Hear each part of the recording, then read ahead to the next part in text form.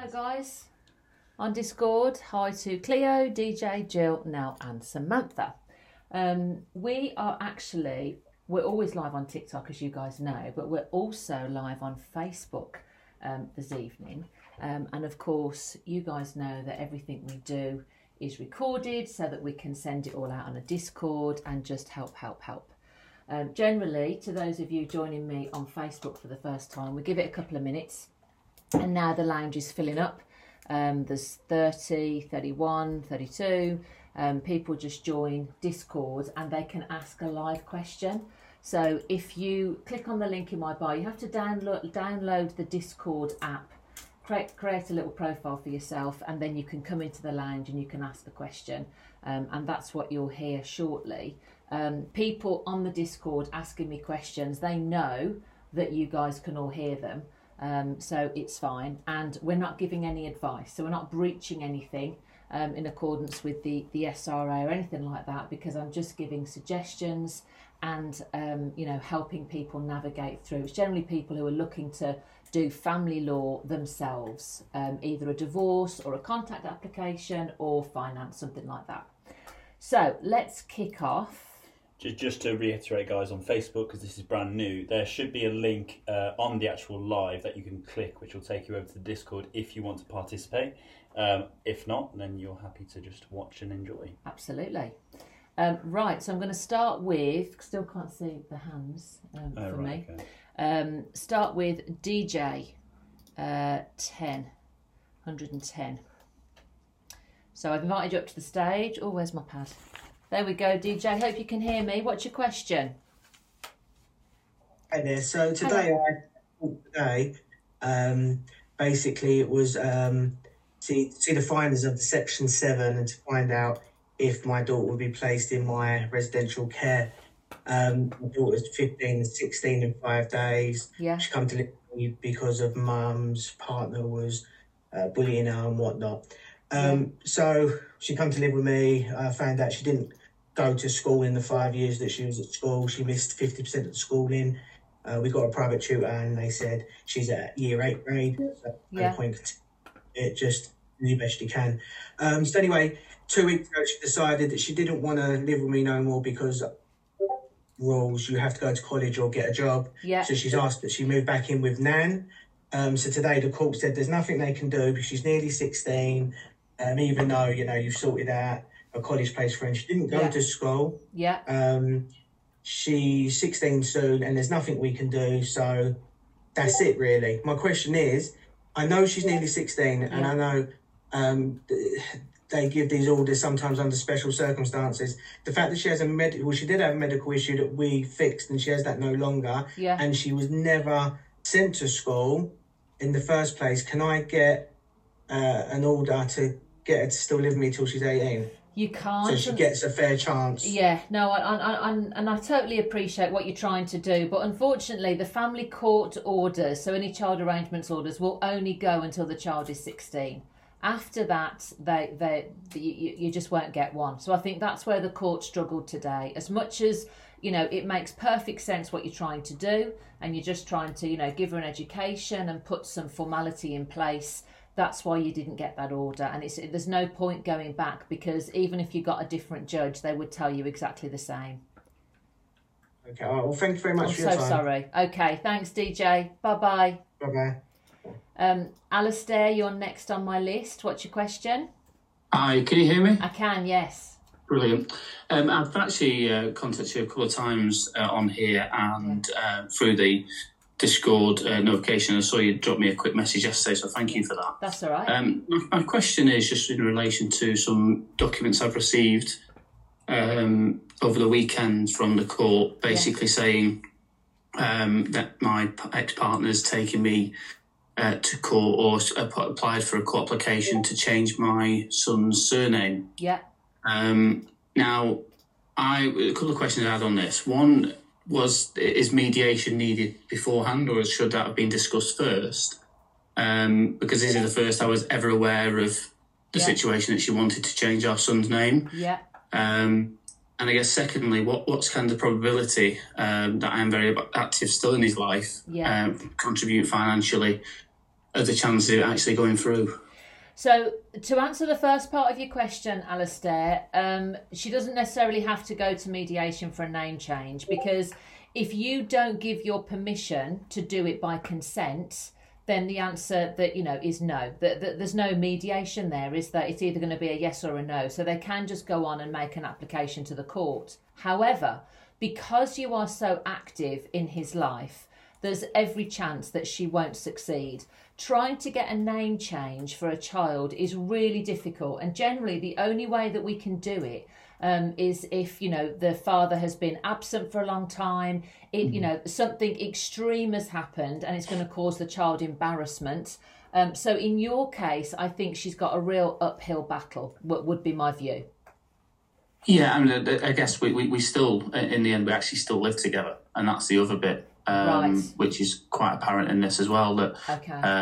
and it just didn't make sense that if I was an absent father and didn't spend any time with him, wasn't interested, I could probably understand it. But in my circumstance, that I'm very much active, contribute many ways, including financially. And currently housing. Is it a possibility to possibly double barrel the child's name so that both parents get recognition? Is that an option? I'm not saying that's not an option. Okay. But I think it, being fair and realistic. But actually, the way she's done it makes me feel that what has she ever considered? Oliver, my son, or has she considered just herself, which I'm going to go with the latter. Yeah, and that's a shame when you feel railroaded into a court application like that. You do kind of go in more defensive than you would have been had you been approached beforehand. So I totally understand where you're coming from. But no, I mean, to answer your question, it will be difficult for her to get a complete name change. Yeah, okay. Thanks so much for your support. Thank you. You're welcome. Thanks. Bye. Thanks. Bye. I noticed, just want to jump in quickly before I go to my next caller, on Facebook, you're asking me all sorts of legal questions. All I do is family law. So there's been a couple of wills questions, some probate questions. There's even been a question about if you've been caught by a speeding camera and will you get points. All I do is family law, okay? That's all. So children, divorce, finances. Andy, hi, what's your question? Hi, I got custody of my children 3 years ago, and their mum wanted access. I gave her access, and she failed to turn up numerous times. Yeah. And now she's saying that she wants access. I've lost social services, I don't have them now. Yeah. And they're saying it's all down to me, and I've told her to take me to court. Is that right? It is, well, it can be. How old are the children, first of all, Andy?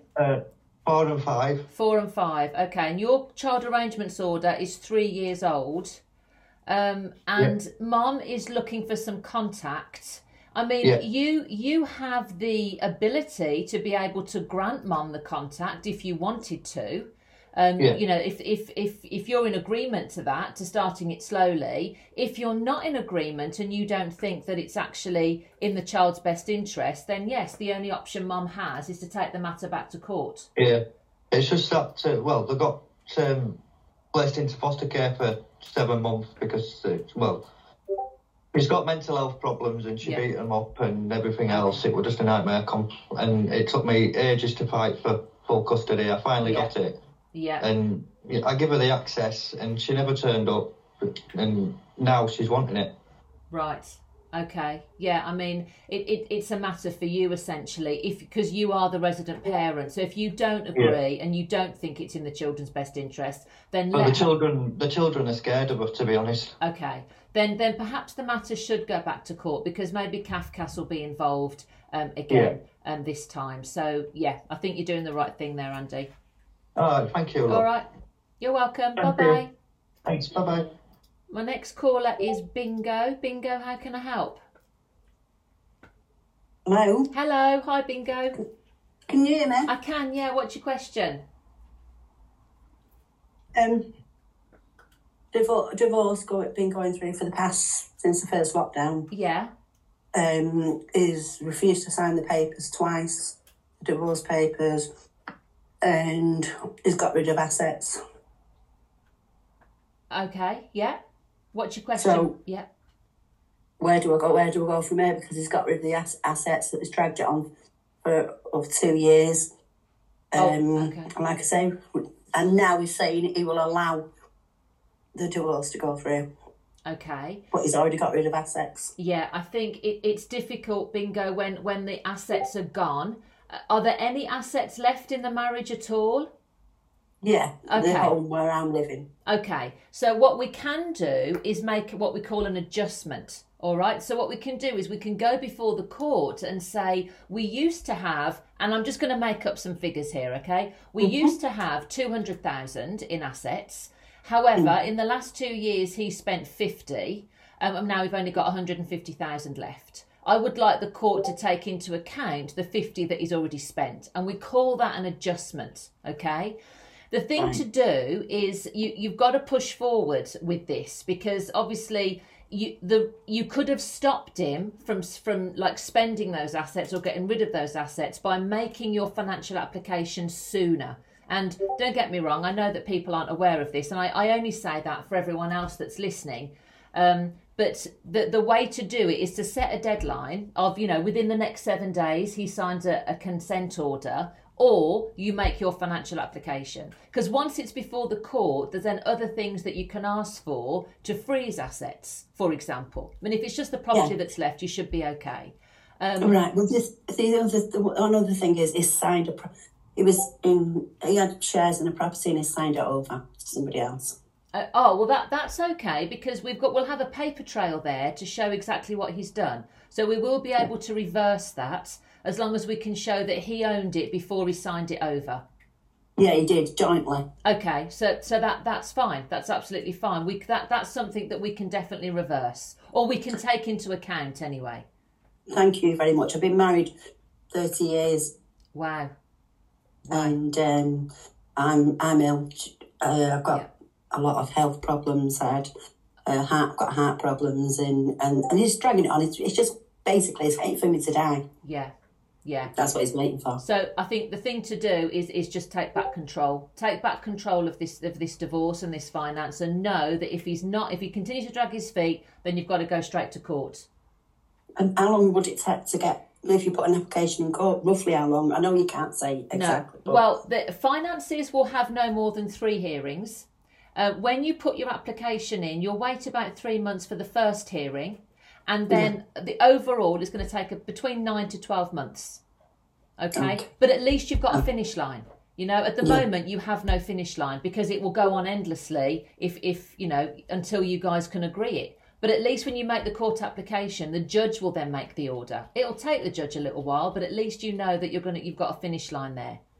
Yeah, okay. Thank you very much. All right, no problem. And thank you for all your help you do online. Thank you very much. You're welcome. Thank you, Bingo. Bye-bye. Bye-bye. Just noticed a couple of questions on TikTok and on Facebook. People are asking for the number to actually call in. It doesn't work like that. You've got to download the Discord app.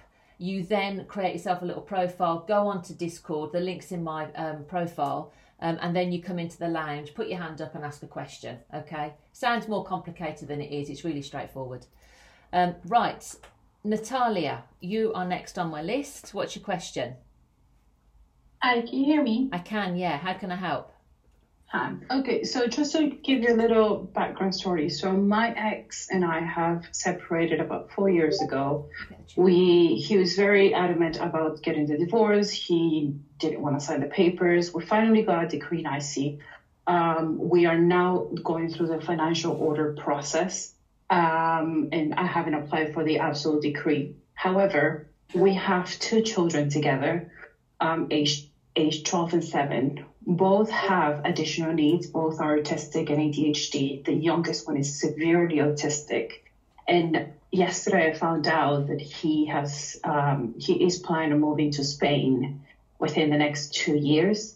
Now, we have child maintenance, but he pays the bare minimum because he doesn't declare everything. He actually has businesses, but he doesn't declare them. And now my worry is that he's just completely going to Spain. He's just going to live there. He's going to pop back into the UK for his businesses. But he's basically leaving me with all the parental responsibilities, with all the stress and the difficulties of raising two children on the spectrum. Yeah. And he has never been involved in much. I mean, he's present in terms of giving me the maintenance payment and seeing the children every other weekend. The kids stay over with him. But in terms of medical appointments, assessments, schools, he has never been present on anything. So what can I do now? Because I just feel like I'm being left with, on my own, and he's just washing off his hands. And is your question around child maintenance? Sorry, is your question around child maintenance, Natalia? Well, can I take him to court to set a specific arrangement on when he's going to be able to take the kids, on how much money he's going to be able to give me? Because obviously, if he's not here, then in order for me to work and do things, I'm going to have to hire people, but they cost a lot more than a regular old childminder because they have additional needs. Okay, so there's two questions in there, I think. If you're looking for a child arrangements order to give you a framework of when he sees the children, absolutely, you can make that application to the court. However, bear in mind that even though you have a child arrangements order, he doesn't necessarily have to stick to it. The second part of your question, I think, is around child maintenance. Although you're saying finance, I think it's around child maintenance. If a parent lives outside of the UK, you need to contact REMO, REMO, and they will be able to deal with the international element of child maintenance, okay? Does that help? Okay. Yes, but however, when I did apply for child maintenance here, they never took into account the high needs of the children. So how can I move on forward for him to pay that extra amount? Should I amend the financial order, or do you have a financial order in place at the moment after your divorce? So it is we are going through it. So it's just he took forever to fill out the paperwork. Yeah, no, I get that. So I'm just applying it now. Okay, so I fill out my part. So okay, Natalia, sorry, can I just jump in? That is 50-50. Okay, can I just jump in there? So the answer to my question is no, you don't have a financial order. No. Okay, brilliant. So if you don't have one, you can still get one. And because you can still get one, yes, you can then include an additional payment on top of child maintenance within that financial order, okay? It would be called child periodical payments, and it would be very clear that it's a payment in addition to your CMS because of the higher needs of the children. Okay, so my next question is, if he says to me now that no, he denies that he's going to Spain and whatever, and that he goes in 2 years from now, can I reapply for another financial order? Can I amend that financial order? No, but I think the key here, Natalia, is it doesn't matter where he's living, anywhere in the world, you and the children are living in the UK.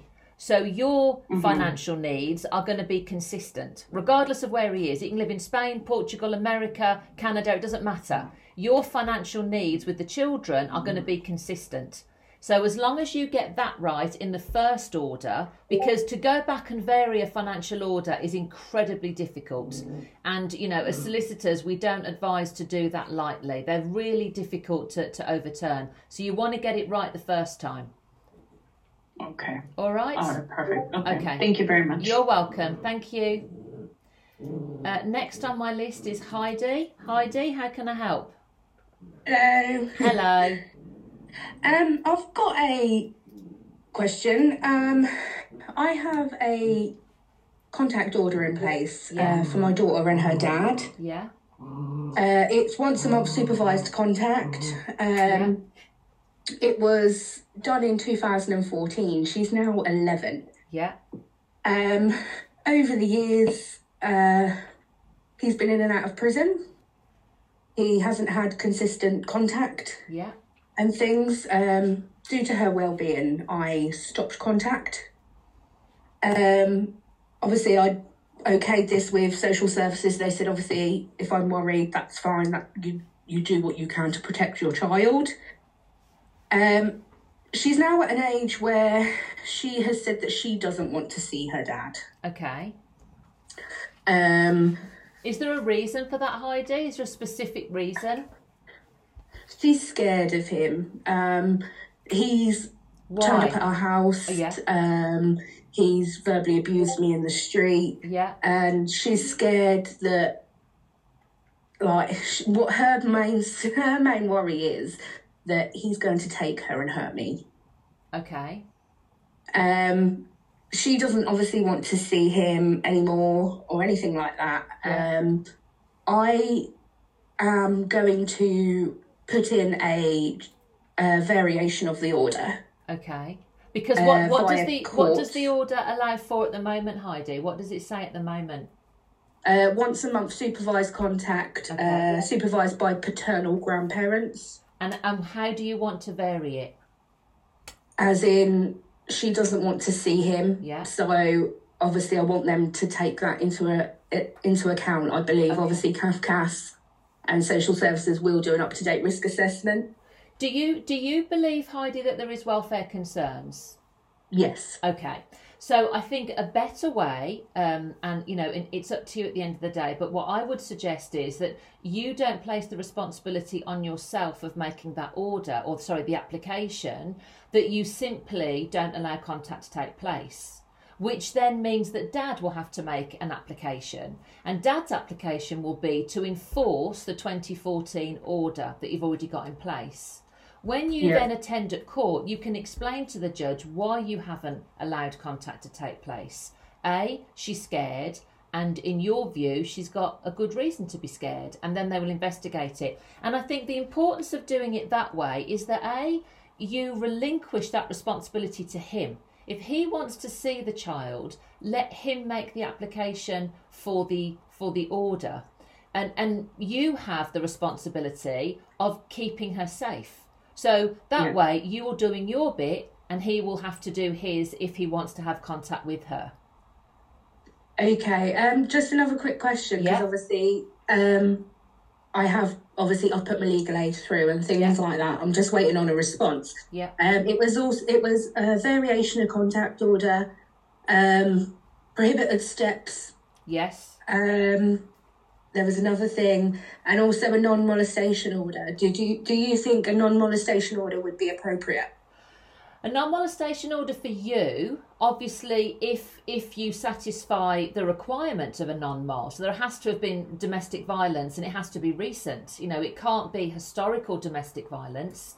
The prohibited steps order, you may already have that in your child arrangements order, depending on how that's worded. So if that's worded that he has supervised contact once per month and at all other times the child lives with you, indirectly you already have that anyway. If you feel that he's going to snatch her, by all means go and apply for the PSO. But if you feel that he maybe will take her following contact and not return her, you have that already with your existing CAO. But the non-molestation, it would have to be recent domestic violence. Yeah, there kind of has been, Okay, then that's fine, I mean, you will get legal aid if it's recent. So the minute you get given legal aid, you know then that you're going to be able to get a non-mol, because the test is fairly similar. Yes, I had to do an assessment with a domestic violence lady over the phone for legal aid. Yes. Just to make sure I fit the criteria. Yeah. And obviously I did, so obviously the application is going through. Yeah. So, in short, don't go for the variation of the contact. Let him do that, and obviously, yes, I can do the non-mol. You can indeed, absolutely. And the PSO, take some advice, because obviously you'll be able to go into a lot more detail when you're speaking to your solicitor about the non-mol. You can't go into the detail here on this public forum, but take some advice there. But it might be that while you're getting your non-mol, you'll get your PSO as well. It's two different applications, but you can get them under the same certificate. Okay, brilliant. Thank you. Thanks, Heidi. Bye. Thanks, bye. Can I just say a massive thank you to Sarah Jones, who I see is really helping me out on Facebook. Thank you, Sarah. Considering this is our first night on Facebook, I'm really impressed that you've sort of jumped in. and you're telling people or directing people with what to do. And Izzy, you were late here from work. It's fine. You haven't missed too much. We're on caller number 7. We've generally been talking about children's applications so far. Becca, how is it I can help? Hey there, it's just a general, in your professional opinion. Yeah. I think I spoke to you before. So we took Mum to court for enforcement order. And she breached the current order, and we believe it was like parent alienation for Dad. Yeah. This is our 5th court case. Mum either breaching, refusing contact, or not promoting contact. And his son's had a 16.4 guardian. Yeah. Last magistrate's court, Mum turned around and put a variation order in on top and refused all Cafcass advice. Cafcass advised that contact needs progress, further forward, no variations, and that Mum needs to stick to current order. And magistrates decided it needs to go back to the judge. Yeah. In your professional opinion, we're not too sure what the judge can do. So Mum's blatantly refusing to the court's face. Like, Cafcass is talking rubbish. Don't want to listen to Cafcass, and she just want to stick to the current order. Yeah. To the point where she put a variation order against pretty much give evidence for enforcement order, really. What can the judge do if Mum's just refusing blatantly to listen to Cafcass or the court? So the first thing I would say, not just for your benefit, Becca, but for the others that are listening, is the reason that it gets pushed up to a district judge above a magistrate is district judge obviously has more power. They have a lot more knowledge, but they have a lot more power to be able to do things. What the court or what the judge can then do is have consequences put in there for Mum. And we're talking fines, we're talking potential imprisonment, we're talking change of residency, okay? So, if Mum is going against social services, the 16.1, going against Cafcass, going against the suggestions of magistrates, and you are talking there about parental alienation, the judge can absolutely order a change of residence or other consequences. So that's why it's been pushed up to the DJ.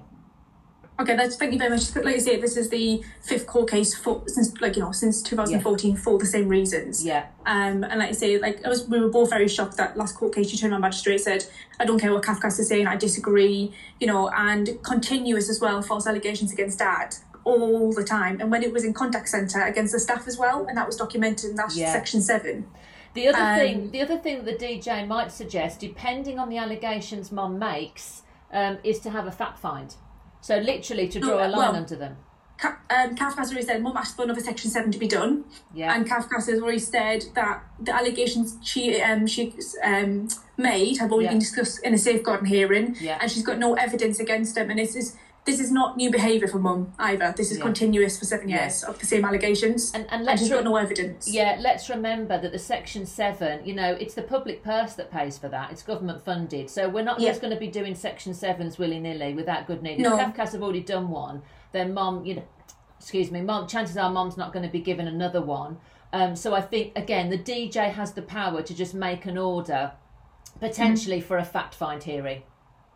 Okay, and I'm sorry, one last question. So there's conversations of parent alienation. So Dad lives in Kent and Mum lives up in North. Yeah. If they moved the child out of Mum's care, how would that go about with the distance?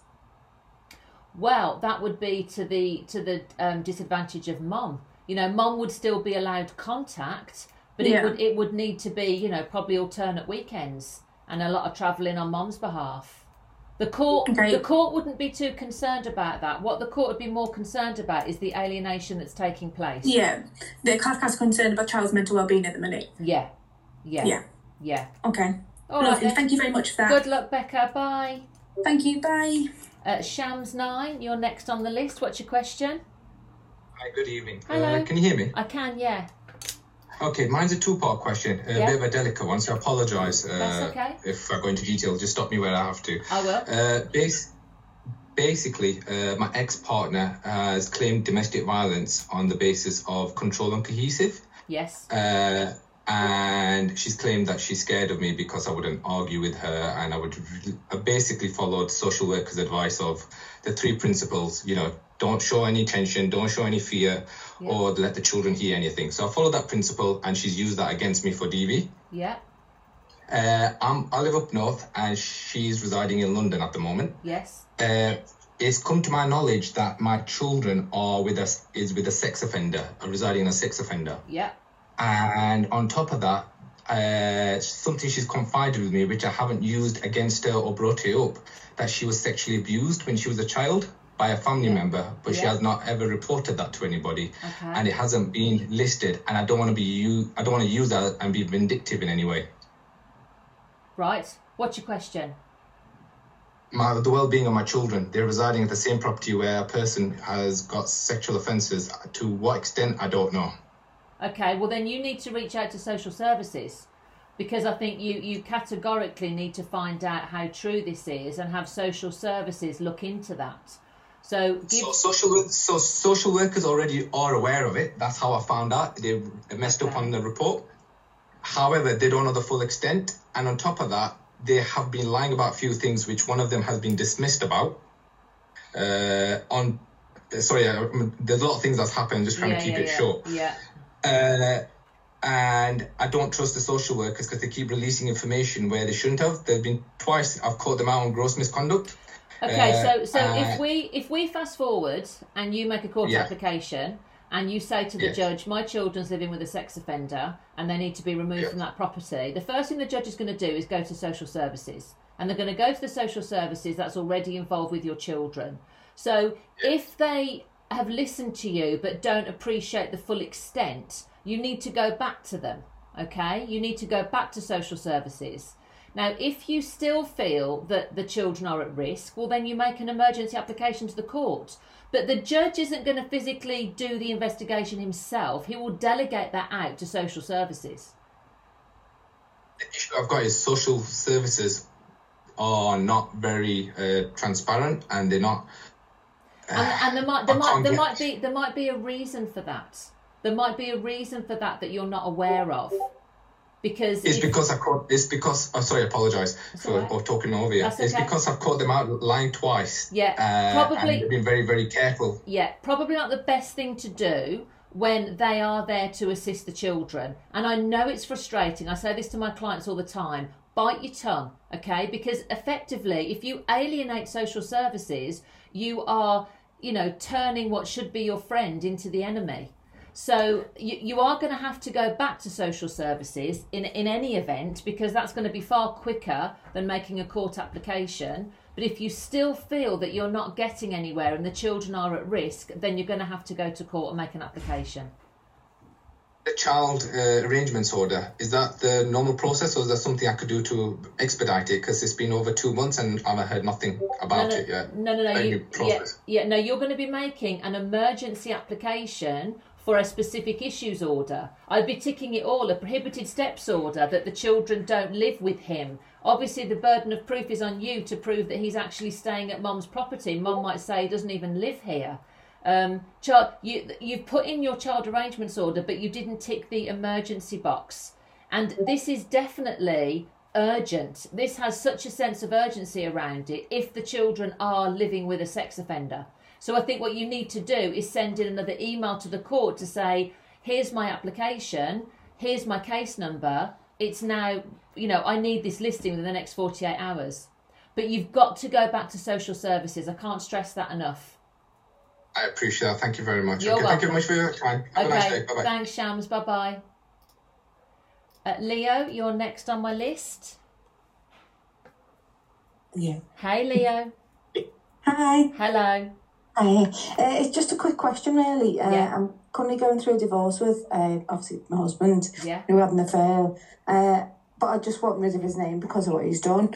Am I able to, would it affect, because we've got a property, we've got no children, we've only got a property, bank accounts and everything have just stayed in our room, we've not got a joint account. Yeah. Would I still be able to change my name, even though we're still waiting for the change of the name on the property to go through? Absolutely. Yeah. Because so that wouldn't affect that at all. If you're going to go back to your maiden name, that's fine. Yeah. Because obviously that's your right to do so. And you will just show your marriage certificate as to how your name changed to what it is now. If you're going to change your name completely, which some ladies like to do, then you'll have the deed poll certificate as evidence as to how the name was changed. So it's fine, Leo. You can just go ahead and do that. Oh, brilliant. Oh, thank you very much for your help. You're welcome. Thanks. Bye. A couple of questions on Facebook, wanting to know what I do. So I'm a family law solicitor, and that's my background. And just jump on here Mondays, Tuesdays and Wednesdays, generally from about 6 till 7, and answer as many questions as I can. I'm not giving out advice, I'm just answering people's questions if they're stuck in the system. Generally, this is for people who are doing it themselves, because we don't have legal aid anymore for family law, and it's just giving people a bit of a heads up, really. Furrod, you are next on the list. What's your question? Hi. Hello. Hi. Good afternoon. Oh, sorry. Hello. Yeah, no, I'm still here. What's your question? All right. So we've had a directive hearing, where we had 14 days to issue a table with our allegations and a statement. Yeah. Okay. Yeah. And so basically, we had 14 days. We provided the statement to the court and to the other party. Yeah. But we didn't hear back from the other party because they had to do the same thing back. Yes. So we contacted the court in case they had received it, but the other party didn't send it to us. Yeah. And they said, no, we haven't. Can you please contact them and ask them to submit it? Yeah. So we did. And then they said, oh, we never received anything from the court. And we don't have a template. We don't know how to do it. So my partner was actually helping them do it, basically, although he's the applicant and they're the respondents. Yeah. Will the court look at these like a non-compliance? Because we think it's a lie, because she has received several emails from the court before. Is this a children's application or financial? I'm sorry. Yes, it's a children's application. It's based on a. Okay. Yeah. And in the order, it gives you both permission to file statements. Does it then give permission to do a reply to those statements or not? Yes. Yes. It does. Okay. So you essentially then you do need that other person's statement. All I would say, all I would say, because if it was just that you both had to file and serve statements, then, that's their loss if they don't file and serve it. But if you need to do a statement in response, I understand. Yeah. The first thing I would say is you've got to be careful about helping. That could be seen as duress. It's most certainly a conflict of interest. So don't do that, okay? By all means, send emails directing them to where they can find a template. But don't give them a template, don't give them any notes to follow, anything like that. Okay. I mean, apart from that, there isn't anything more that you can do, really. If they don't file on time, then you're going to go back to court and you're going to get another order, telling them to file the statement on time. If they don't file it on the second occasion, well, then the court will make a decision without that statement. And it will be based on the evidence that's before the court, which will just be your evidence. So it won't go against you at all, but it will delay things slightly because the court. Which is horrible. Yeah, I know, and sometimes the other side do play those games, especially if the other side have got the children. Yeah. Yeah. That's basically what's happening. Yeah. So basically, the court told us to contact her and to push her to deliver, but we are only going to say this is what you need to do. Yes. She already has ours, so she has a template to follow if she wants to. There we go. That's fine that's then. It. We will not engage anymore. We will not help because we don't want to do too much either. Yeah. I've seen this so many times before where they then get to court and they say, you know what, he was pressuring me, he was hassling me, here's evidence of all the times he called me, he's emailed me, I was so scared, so literally just don't do anything. She has your statement, she can use that as a template. Yeah. All right, that's perfect. We just wanted to be sure we were doing the right thing. Okay, thank you very much. Okay, you're welcome. Bye. Someone's just asked me a question on TikTok. Do people pay for this? Absolutely not. It's just questions. It's just like a bit of a Q&A, really, helping people who are stuck in that family law process. That's all it is. Next caller is Samantha. Hi, Samantha. I'm sorry, I think I interrupted that last call. Oh no, it's all right. You were on mute, so we didn't hear you anyway. What's your I was like, I just tried to keep quiet. What's your question? Sorry. That's all right. So my child is 7 now. Yeah. I've never really been with his dad. He's been applying to court for the last few years for contacts. It's been very on and off. Yeah. I've had a relationship for the last year, which was a really bad case of like domestic abuse. Yeah. They've been put away now. They were sentenced. I told my child's father, and he then went to the social. He just said that I was an unfit mother, basically. Yeah. The social are not in the picture anymore. They've like cleared everything off. That it wasn't me. It was my ex. Yeah. But Cafcass obviously have to do their bit as well, which was a Section 7. Yeah. And it's full of lies. Okay. Or it's just completely infactual. Samantha, can I just jump in so I can understand a little bit more about your case? Are you looking for contact, or is the other side looking for contact? He is. He's looking for contact. Okay, that's fine. I have my little boy, yeah. Okay, that's fine, yeah. Just I wasn't sure. All right then. So what you do then, if you feel that the Cafcass report, and when you go to court, Samantha, never say to the court that Cafcass have lied, okay? Right, Always say the report, in your view, is factually incorrect. All right? That's a much better way to say it. And then the court will say, well, how is it factually incorrect? And then you will tell them. The other option is, if you have been given permission to file a statement, detail in the statement how the Section 7 report is factually incorrect. All right? That's the best way to deal with it. I did do that with the Cafcass officer that we have. Yeah. I did her a whole colour-coded chart, and just to make it really like easy for her to understand, I sent in evidence because they had to speak to my son's school. Yeah. Because the school report was completely wrong as well, and I've got the school saying no, this was never discussed. This is not your child. Yeah. And also about me having like a high communication with them. They were like, no, you definitely don't. So it's just like it's been made up and played around with. Yeah. And the sad thing is that sometimes that can happen because Cafcass are simply so overwhelmed with cases. All you can do, Samantha, is keep telling the court that it's not right. And it may be that another one is commissioned, that, another Section 7 report is commissioned. If the school is saying this isn't even about your child, then another one might be done.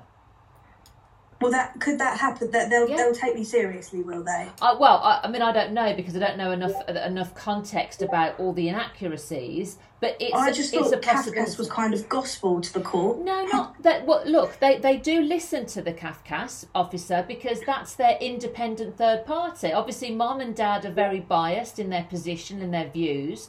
So Cafcass bring to the table what we hope is an unbiased view.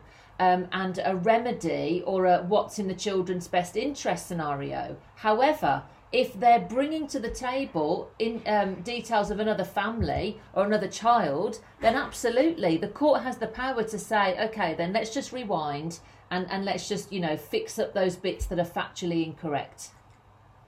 Okay, they'll do that against Cafcass, will they? Absolutely, they will. Yes. Okay. Yeah. Would it be worth, because we haven't got a hearing, we haven't found out what the next hearing date is, would it be worth asking to speak to her supervisor or manager? Try not to alienate them. So again, tread really carefully with Cafcass because you don't want to alienate them. But yes, if you've spoken to the Cafcass officer and you feel as if that wasn't listened to, then diplomatically speak to their manager, and just say, look, rather than wait till we get the next court hearing and then, because you have the child, this isn't you looking for contact, this is the other side. So you could put it across, look, I'm being really helpful, I just want to move things along, but if we go to court with this report, actually it's going to delay things further because I'm going to be asking for another report to be done. Is there any chance that we could just fix up the factual elements that aren't correct? You're not looking to change their recommendation, you're looking to have the facts reported accurately.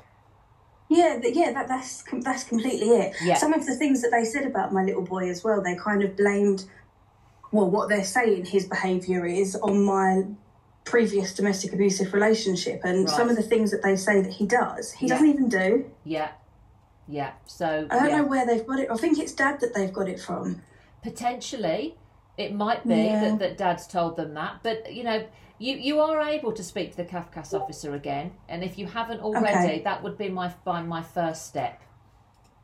Okay, can I ask one quick question? Yeah, go on. In the Section 7, they've also said that on the contacts as of the next hearing, on the court order, it should be that I pick him up from one of his visits. Yeah. I can't actually afford to do that, and I kind of try and work around, like, actually go to work during his visits time. Yeah. Can I say no? Absolutely, you can, but give the reason as to why it's a no. Oh, so, yeah. As you know, again, and it's all in the wording. As much as you would love to assist, because you really do think that a relationship with the father is in the child's best interests, financially, you're just not able to do that. Yeah. All right, and then I just don't want to seem obstructive. No, you won't be. No, absolutely, you won't be. I mean, you know, I'd go one step further and say, look, I'll happily provide the court with you know, financial evidence of the same, but I simply can't afford to do that. And you know, the court's not going to make an order that, you know, financially puts you into hardship. So that's okay. Okay, thank you. All right. Sorry it takes so much time. That's Thank all right. Don't worry. Bye. Thanks. Bye. My boyfriend is going through mediation, but his ex is not agreeing to any suggestion. That's a question from Rachel Lloyd on TikTok. Rachel, if mediation isn't working and it has to be agreed mutually, mediation, then the only other option is to make a court application. I don't know if it's children or finances, but yeah, if it breaks down, get the MyAMS form from the mediator and make your court application. All right? Little lady in trouble, you are my next caller. How can I help?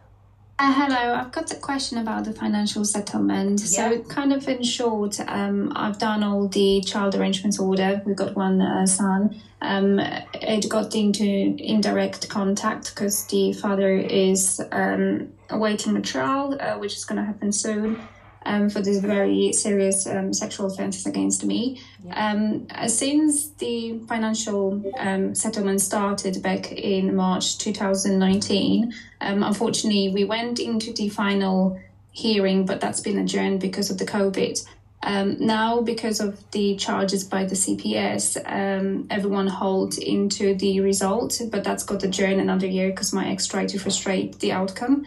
And I'm just wondering, because during this time, for nearly 3.5 years, he really put a large chunk of money on his credit cards. And he's unemployed since day one he got arrested. And obviously I'm trying to get through, develop my career and just not try to hold back. My question is, how would that be kind of settled? Because like I'm civil servant, I got the pension with the civil service.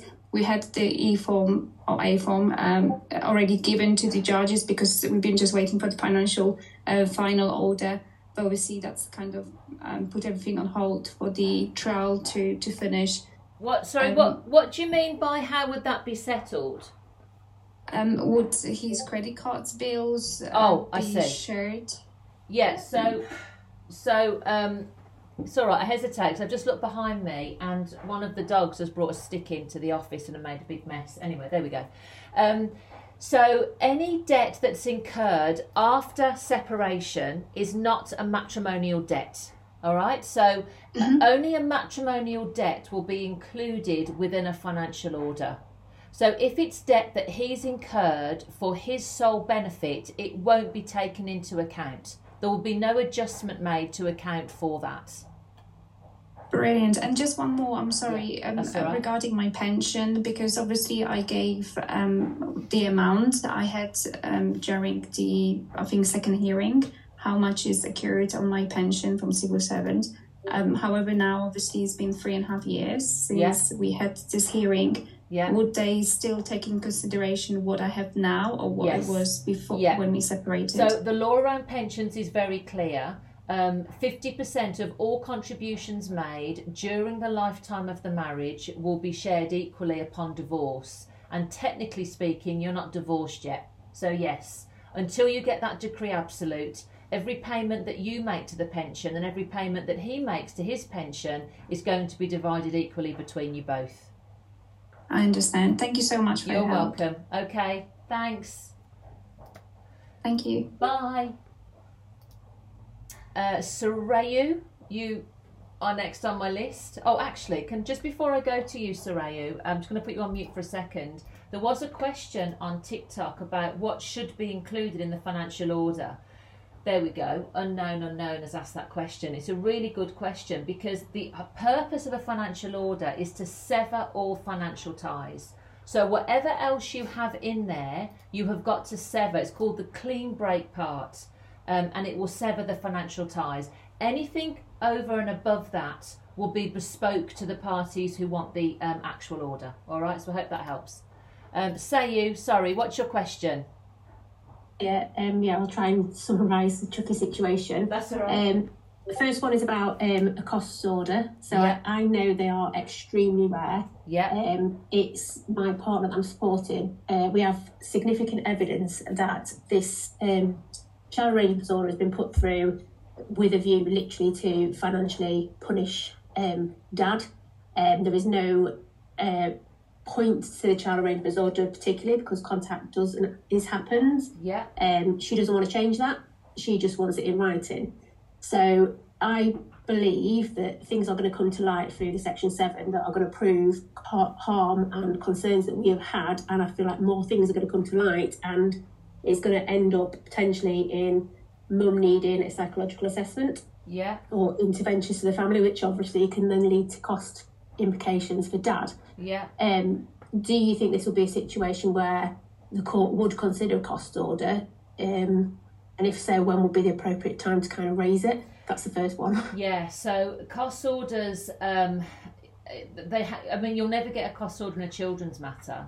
Never. Right. No. Okay. And, you know, in a financial matter, it has to be exceptional behaviour. It has to be that they really did drag their feet and that their behaviour was so exceptional, it actually costed you money. Do you know what I mean? But you won't get it. I'm gonna put my neck on the line and say you won't get it in a children's hearing.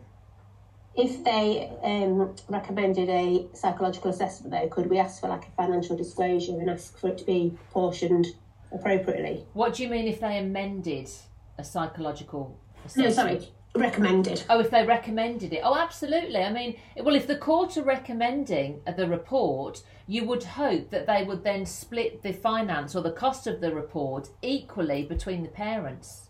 Now, if the parents are saying they can't afford that, the court might have to look at another alternative to getting the report. They might have to look at another avenue.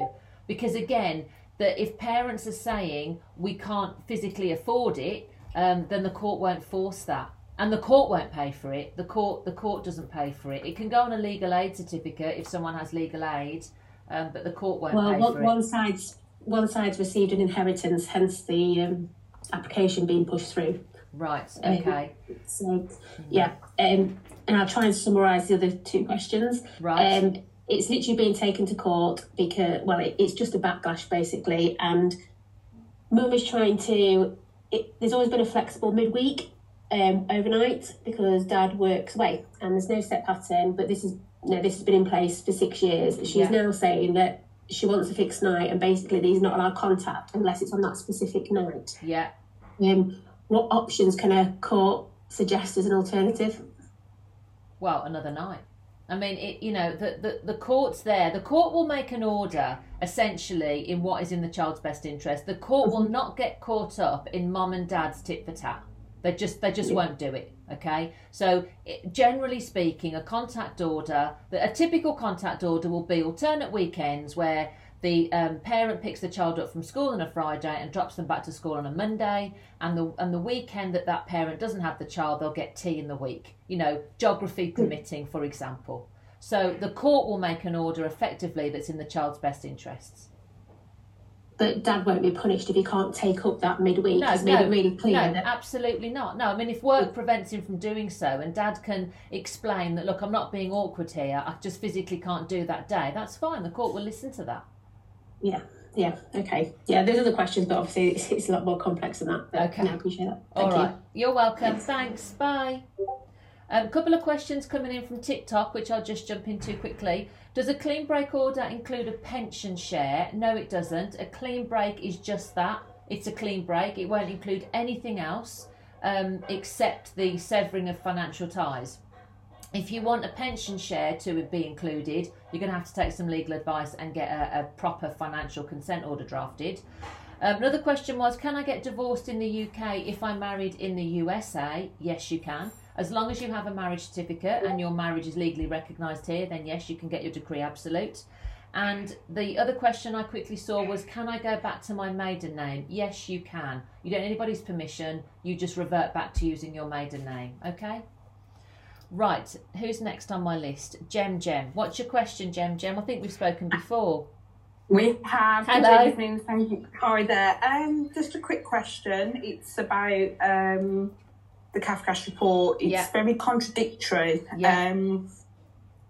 On her professional judgment, I'm just going to keep it short. It's saying that a risk of inappropriate physical chastisement, if I've pronounced that right, but in her recommendations, it's very much, Dad can do this 2 occasions during a week, every other weekend.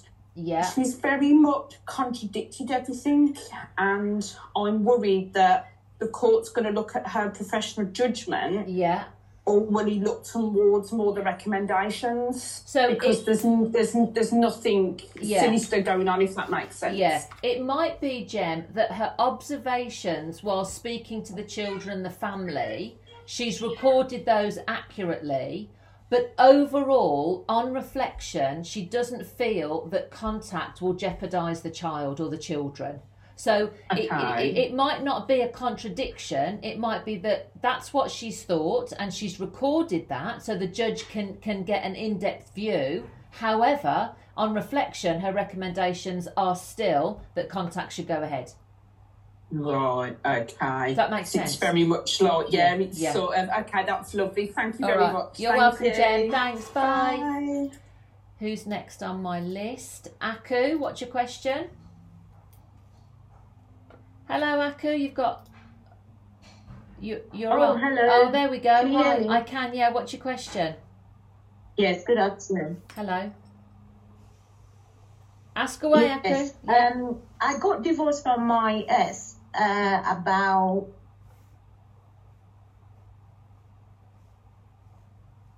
Oh, I'm actually getting a feedback. What do I do to stop that? Oh, I don't know. Pardon? Are you using headphones or anything, Aku? Hello? No, I'm not. It's just on the speakerphone on the phone.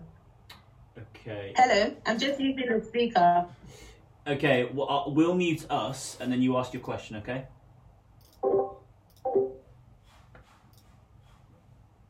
Okay. Can I go ahead now? Yes, yeah. Okay.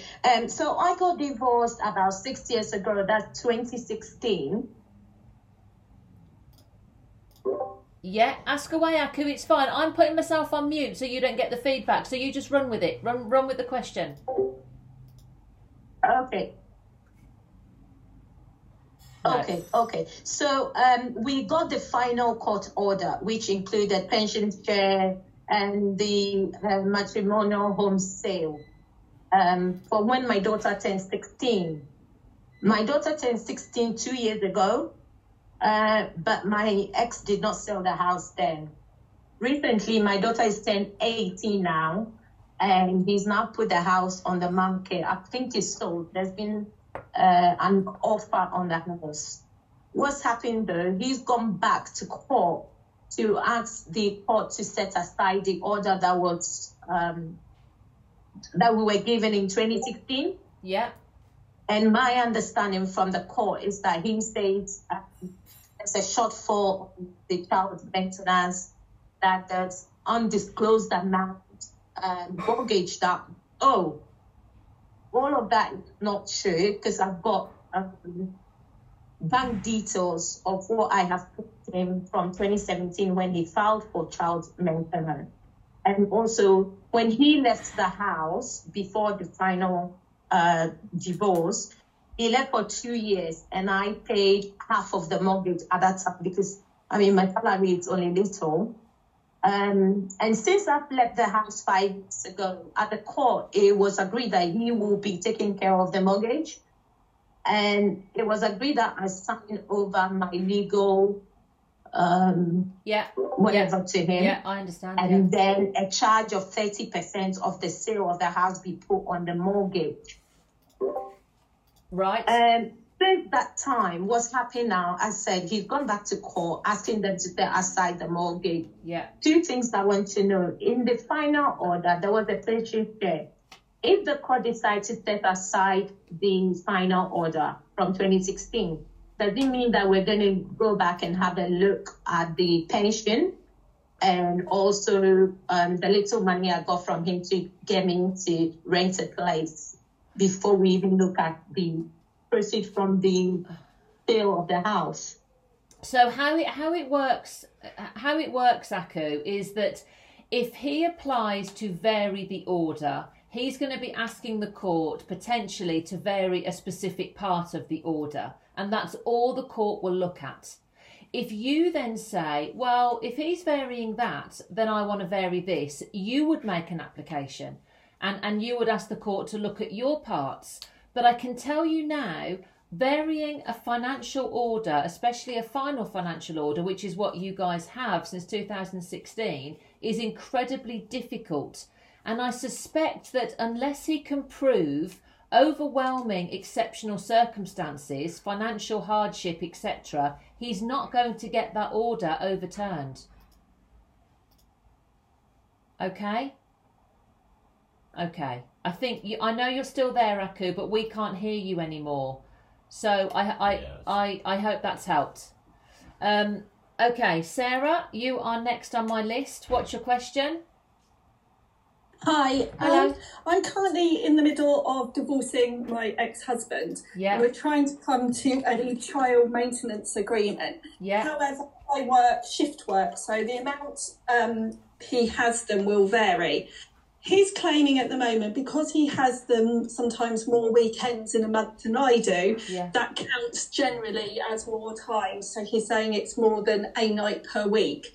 Just wondering if weekends do have any more sort of weight carried to them as opposed to midweek nights. As far as I'm aware, Sarah, no, but that's a better question for CMS. But I'm thinking no, a night's a night, whether it's a Saturday, whether it's a Tuesday.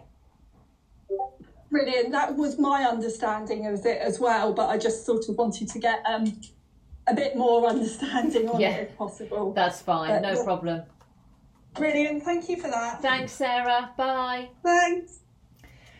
Guys, thank you so much. We've recorded all of that, so if you missed a bit or you wanted to go back and hear any of it again, it will be on the podcast. Paddy will put that on in the next couple of days. Thank you as ever for everyone that joined me. We've had hundreds and hundreds of people joining us tonight. We've got about 60 that were on Discord. We had over 1,000 in TikTok and nearly 600 in Facebook. So I hope that that's been useful, guys. It's great that the audience is getting bigger and that we're helping so many. I'm back again tomorrow on Discord, TikTok Live, Facebook Live, hopefully. So I will see you all then, 6 p.m. Apologies to those of you still with your hand up that I didn't get to answer your question. But yeah, come back tomorrow at 6 and we'll do it all over again. Cheers, guys. Bye-bye.